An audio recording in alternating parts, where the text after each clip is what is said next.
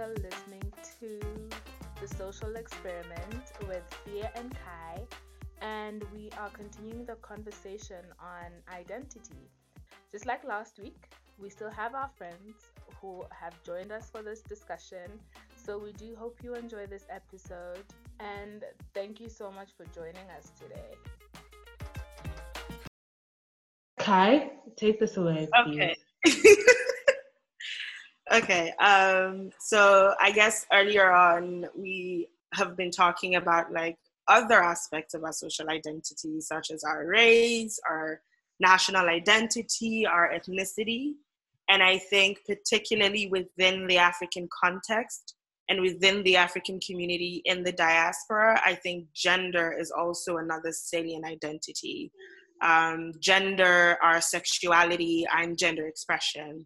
Um, it is, I guess, no news to anyone that LGBTQ rights are lacking in the continent, and we've all had, I guess, conversations or statements alluding to the fact that being a part of the LGBTQ community is anti-African, is against African culture, is against what we stand for as Africans. It's sort of a Western ideal, a Western notion, which in its essence is wrong. It's a false statement. So I guess the next part of this discussion or conversation will be around our gender identity and our sexuality, how we identify within these, how we identify. Let me not jack this on. But yeah, so does anyone have anything else to say? Who wants to start us off? I can start off. I've been doing a lot of thought on this. So I identify as a woman and a queer woman. When I was growing up, I used to say I was bisexual. It's actually funny. I was on the phone with Sia and we pulled up some old tweets. And an old friend of ours was saying something about, oh, if you say this, you're going to turn out like Cynthia because she's bi, something like that. She's rubbing off on you. It was very silly. We were very young. But basically, I identify as a queer person because I think that bisexuality doesn't encompass all that I believe I am, in the sense that I feel that I can appreciate all different types of people regardless of their gender identity or their, I mean, they have to be queer, but like, anyways. But I think growing up, it was a bit difficult for me, especially in my high school, because there were very few other queer women like myself.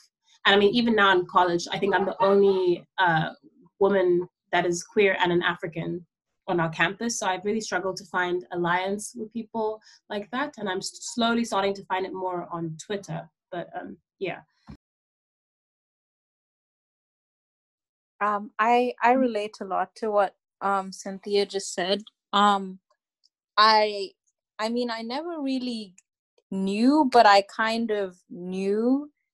But everyone, like friends, knew before me. Like they would make jokes that, oh, like Simone is most likely going to be the one who would date women out of all of us. And I was just like, I mean, yes, but it was just weird that I never had to say anything because apparently I just gave off that vibe. But I don't know how I would exactly like fit that into my African identity, just because of just some like preconceived notions that people, at least outside of my in like immediate family unit, might have, and also how that like this identity would, I don't know, I feel I don't know if any of you feel that this kind of it would be perceived as more of a Western identity,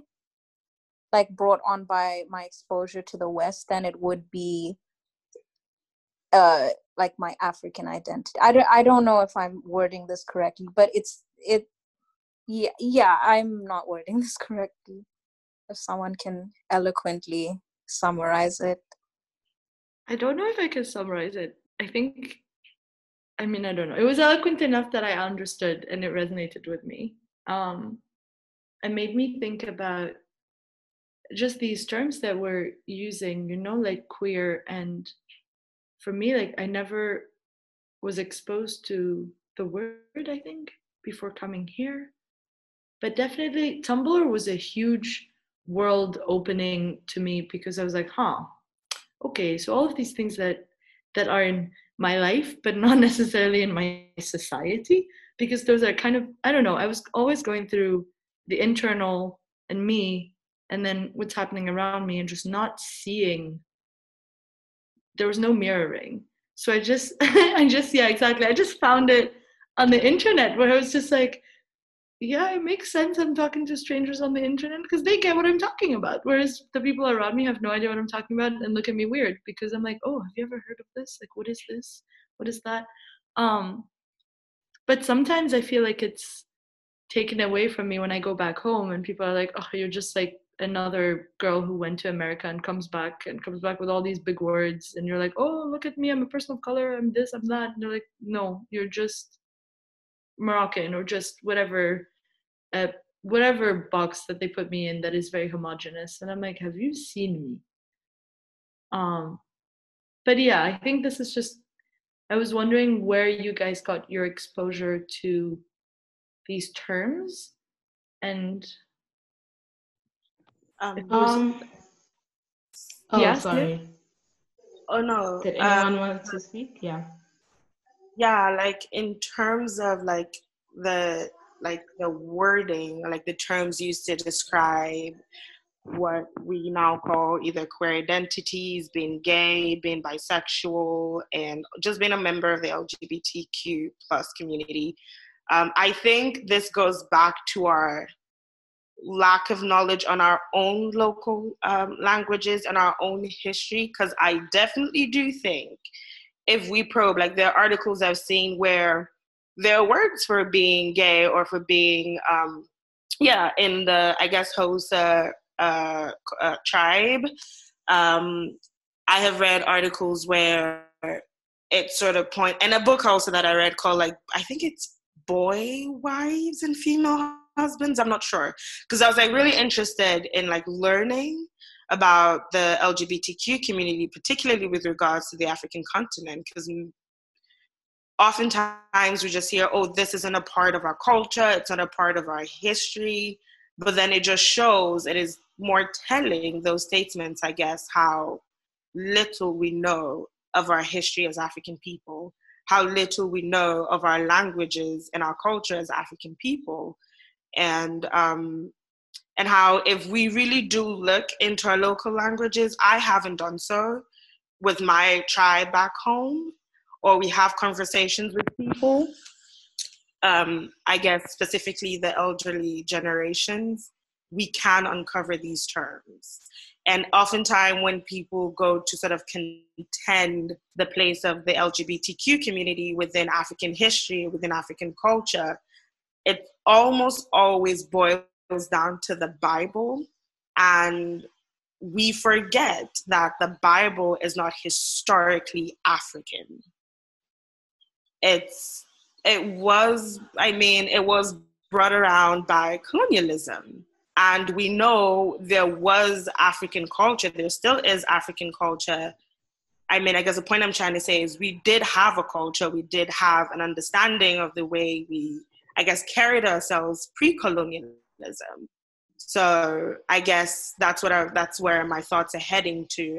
I think the LGBTQ plus sentiments we have in the continent is telling of how little we know of our history and of how little we know of our culture. Yeah. Oh, I just wanted to say that I was literally about to mention religion in terms of like the homophobic sentiments that we have, and how religion has demonized exploring your sexuality.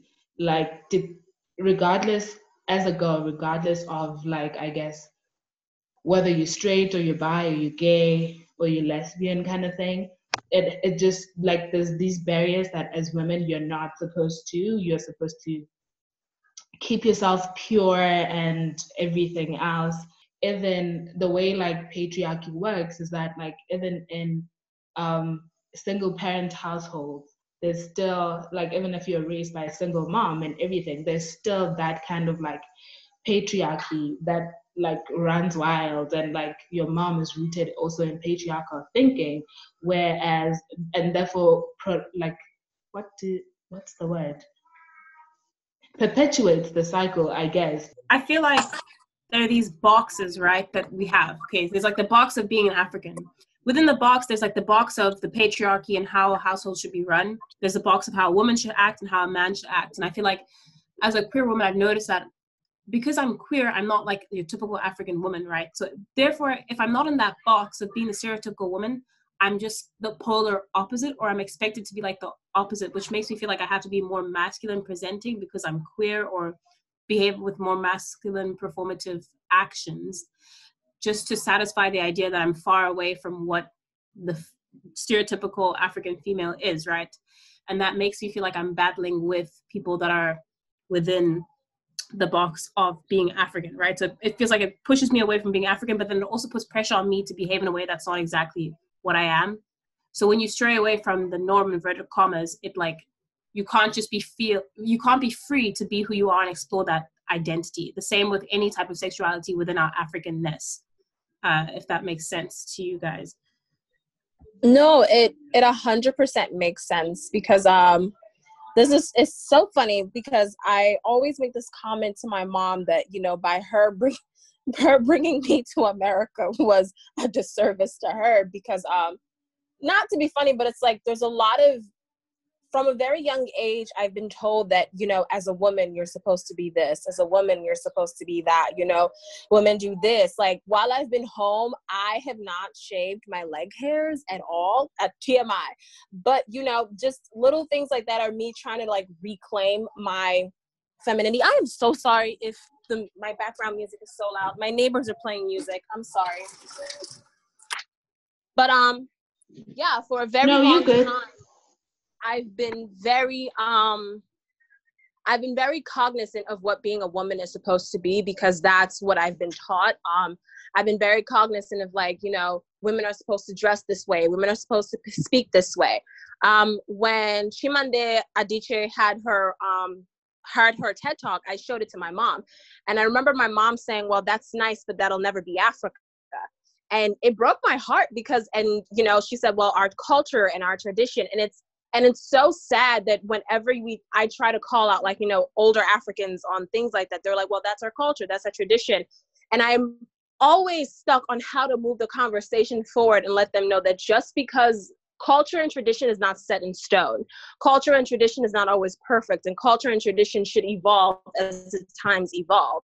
And culture and tradition that's based in like oppressing one group is not okay. Like, I remember her telling me stories of like, my specific tribe in Africa, they have like Igbo Day celebrations. And my mom told me as a kid, there was like a time when it was like, during this period of time, you weren't allowed to go out of the house without like a male. Like she had a little brother, and she couldn't leave her house without her little brother guiding her. So it's like little things like that she grew up with, that she tried to pass on to me.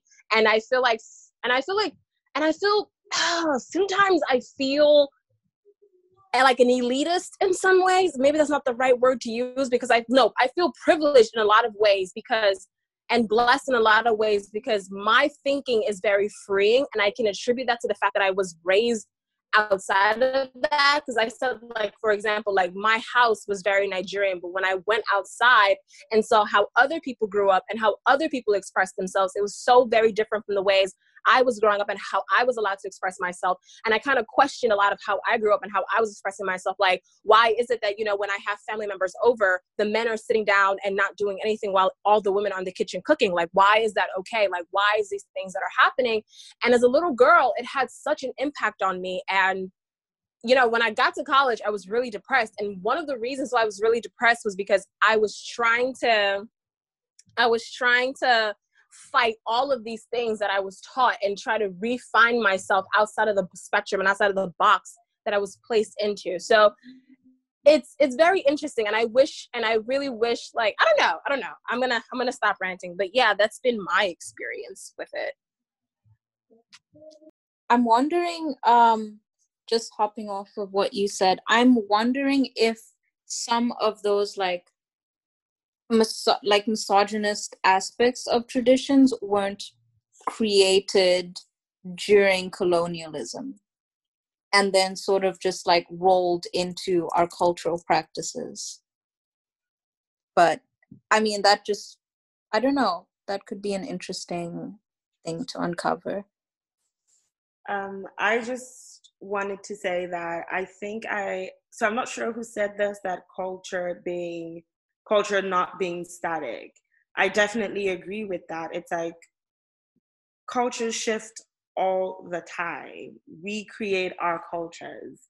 And I think personally, there's a lot I need to uncover in terms of the historical context of just this misogyny and patriarchy. And I think it definitely has strong ties to colonialism, but I cannot say for a fact that it is the root cause, because I do not know.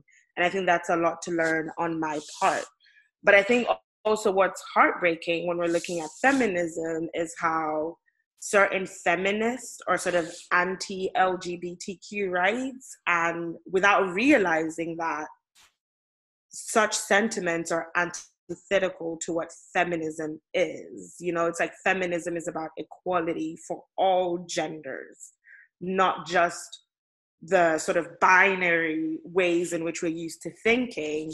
And they sort of do a disservice to the movement and to themselves, or what they think they stand for, by having such sentiments and not realizing that, that's not how things work. It's like, you cannot be for women's rights and not be for like trans women's rights. You cannot be for equality for all the sexes and genders without being for or speaking for or fighting for LGBTQ rights.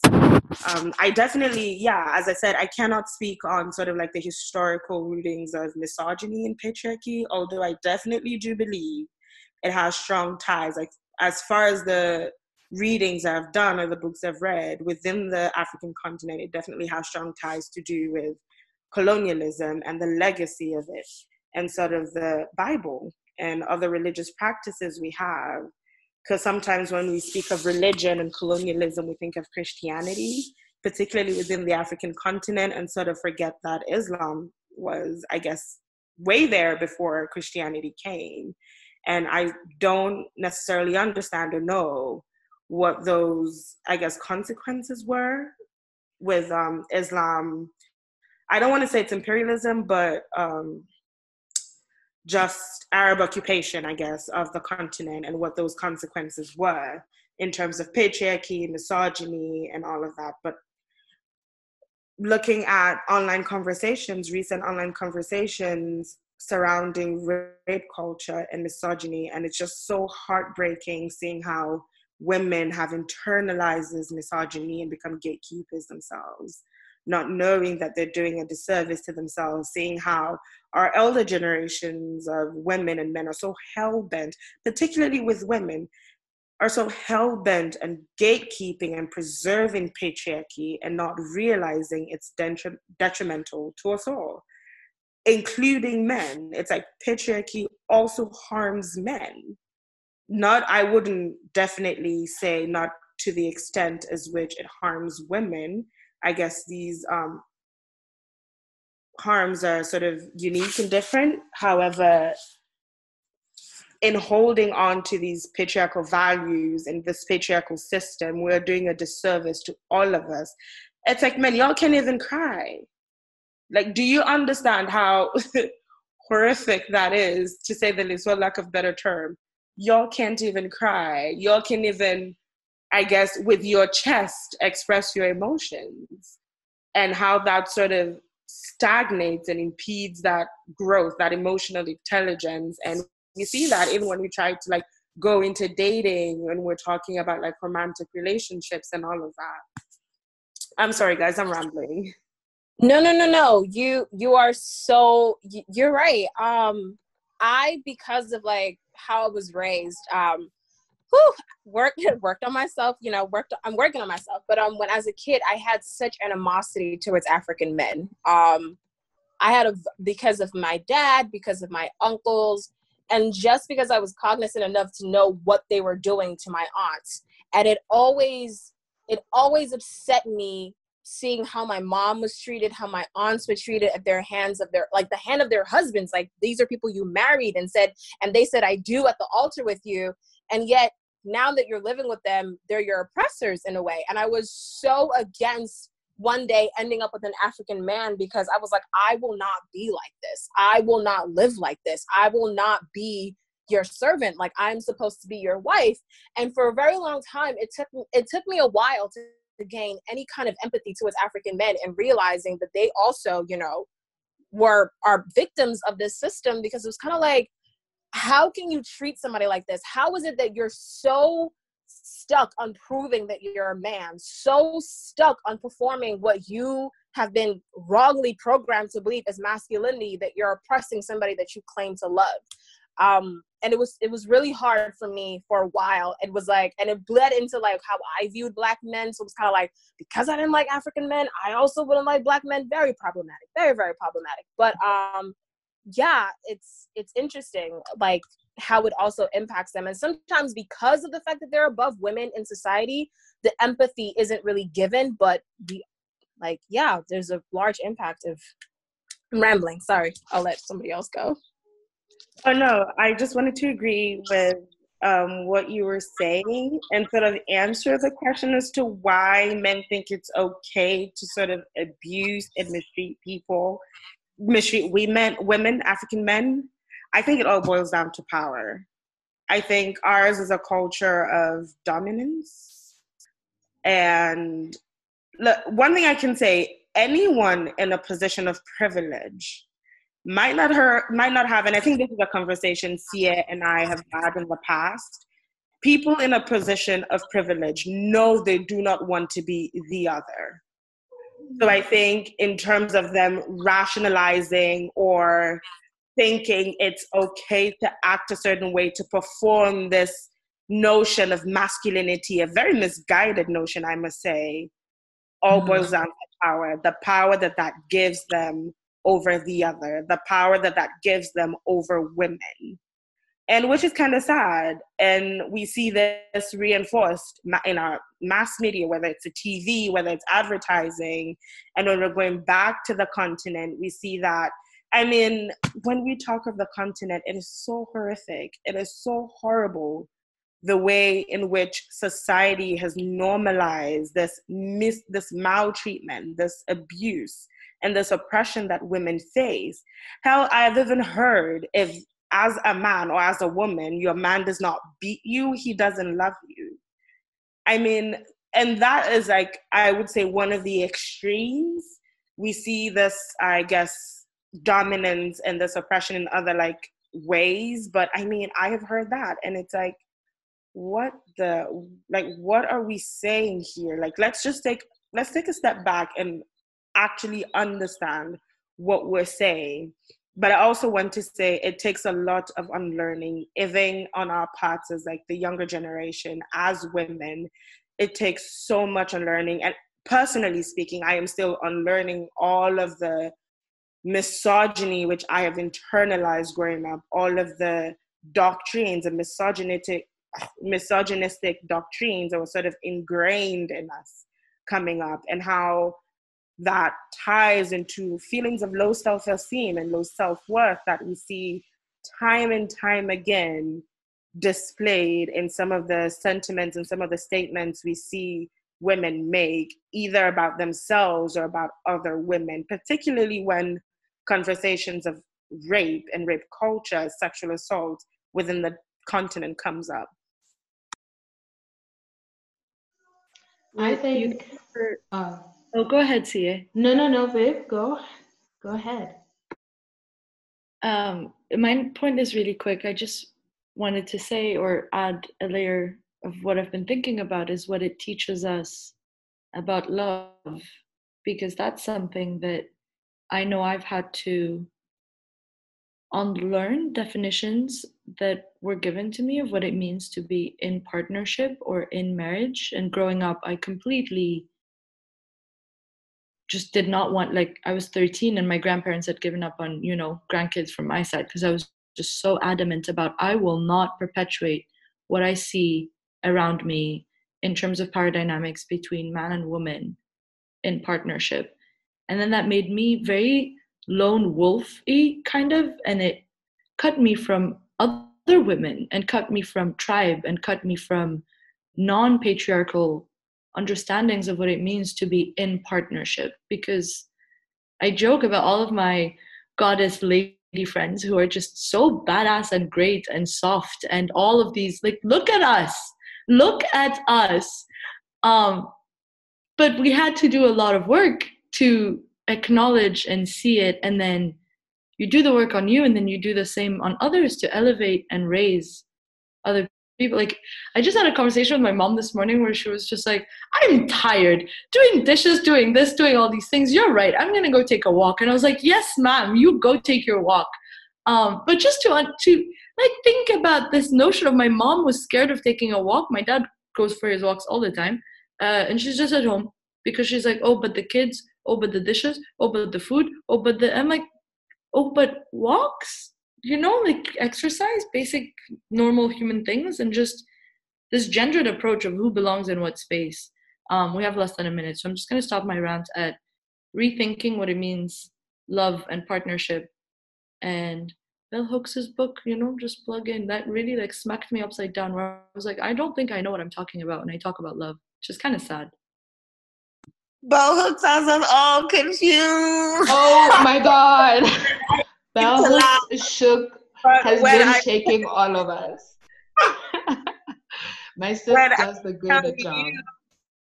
Yeah, reading that book, girl, dragged up and down. I felt personally attacked with some chapters. Others, I could not take it anymore. I had to drop my glass of wine. But girl, we are all in this, Sarah. We are all in this. Also, this thing might end soon because we have less than a minute.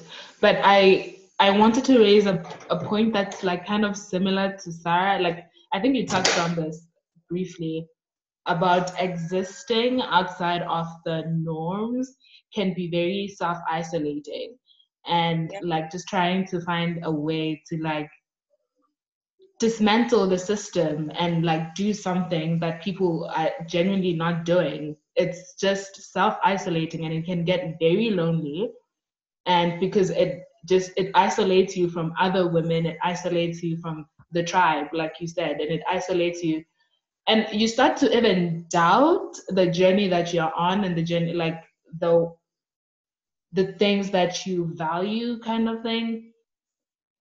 I think I wanted to say, my question was that, how have you like found the balance, I guess, in like, or you just like doing it all alone and walking the lonely road by yourself type of thing? It's been difficult. It's been very difficult because I'm realizing that in a lot of situations I have to be the bigger person, and not that I hate being the bigger person, but sometimes it gets tiring being the bigger person. But because again, when you do a lot of internal work, as I'm sure everyone, like when you do a lot of internal work, you kind of like heal yourself, but you can also see what's wounded in other people in a way. And so I've also realized that, and I want to say that that's not my place, and that's not to do, because it's very draining. It's very draining because the more you try to educate people, sometimes you'll end up in spaces where people don't want to listen and they're just going to attack you for trying to educate. But I've realized that it is worth it, because having a world where people are educated and people can actually help themselves, because again, I don't feel like we'll ever be able to properly organize as a group in the world unless people heal themselves first. And maybe through attempting to educate people, no matter how strenuous and draining it is for yourself, which again, I feel like take time out for yourself when it does get too draining, but without the people who know better, which again, I feel like sounds elitist in a way to say I know better, but without the people who know better taking that chance and educating other people, change will never happen. So while it is really draining, it is very draining work, but I think it's very important work at the same time.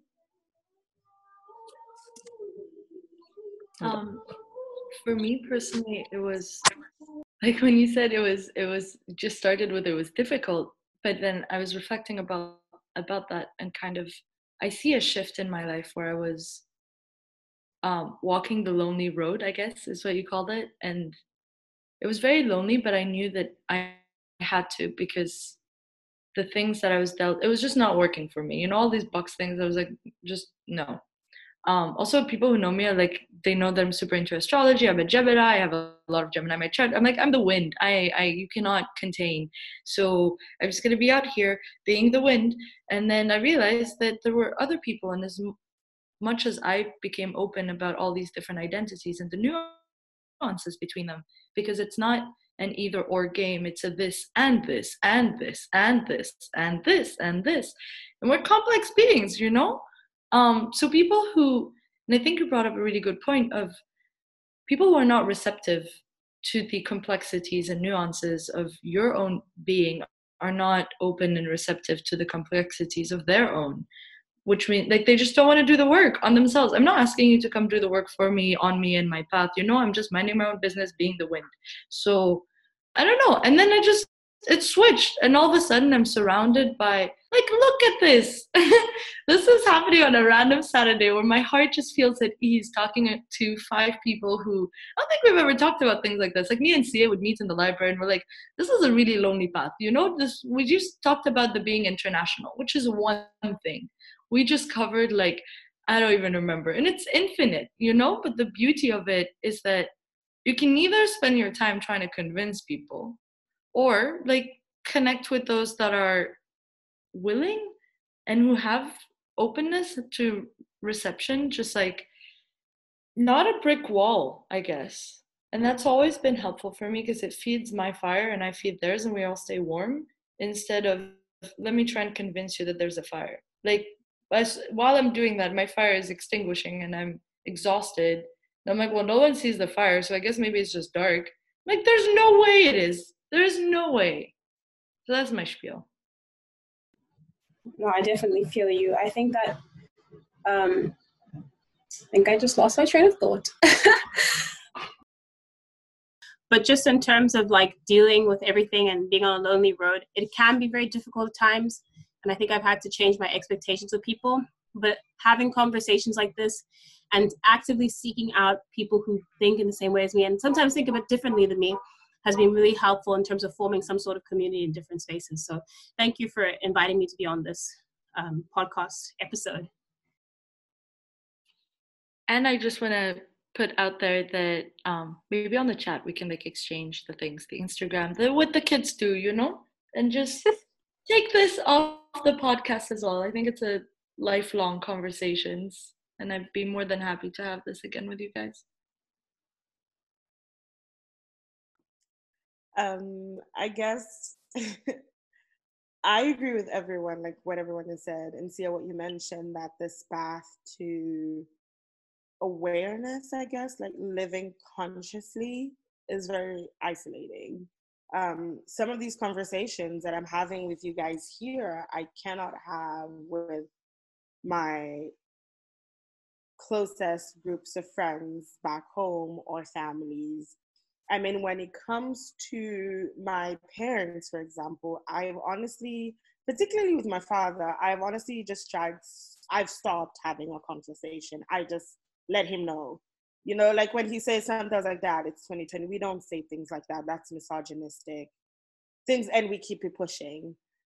Whether he takes it or not, I will keep reinforcing until somehow he'll get it. But these conversations, the conversation we're having now, I don't think I've ever heard, like, I've never had these with friends or like my closest group of friends back home. I mean, even in like just the random normal conversations, the colorism is there, the anti-Blackness, sort of internalized misogyny all comes out. And being someone who's so used to being sort of in the shadows and just sitting there listening, God, it pains me to my core.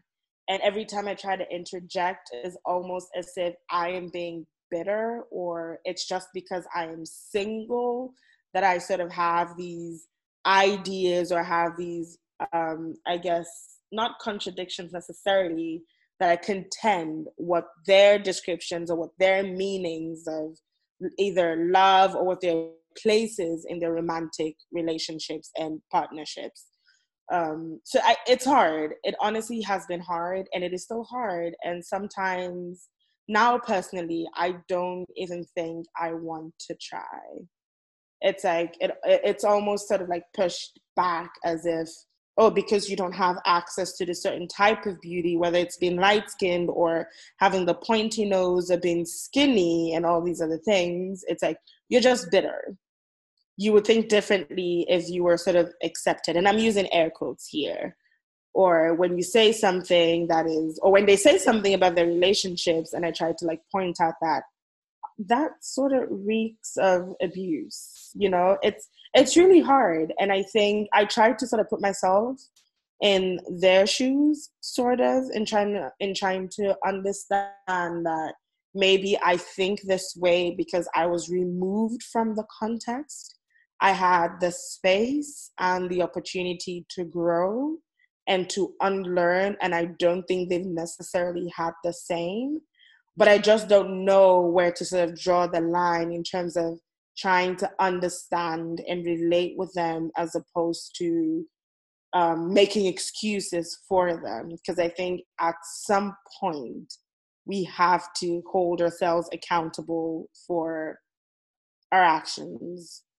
But yeah, it has been definitely isolating. It has been, you definitely get, I guess, backlash when you try to sort of stick up for something and try to have a stand on saying something that doesn't necessarily conform with normative values or the dominant culture. And just trying to break that it's hard.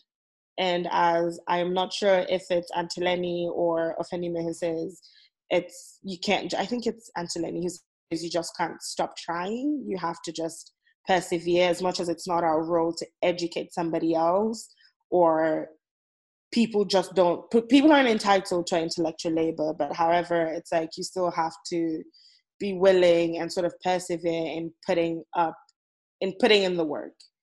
And if they refuse to learn, then they can take whatever. Someone said, we've been discussing sexual harassment on the TL, the Twitter timeline, for years now. If you haven't learned, then you should be ready for whatever insults come your way. And I think that's what it is. That's how I see it. It's like we've been trying to educate folks. We've been trying to challenge ideas. It's like, if at this point in time you're not receptive or you're not willing to learn, then it is what it is, and you should be ready for whatever comes your way. I think we're just all like reflecting and absorbing everything. Taking it in. It's like a perfect moment to just decompress. Oof. We've been talking for a while now. And a lot has been shared, you know? And thank you guys for sharing and being a part of this.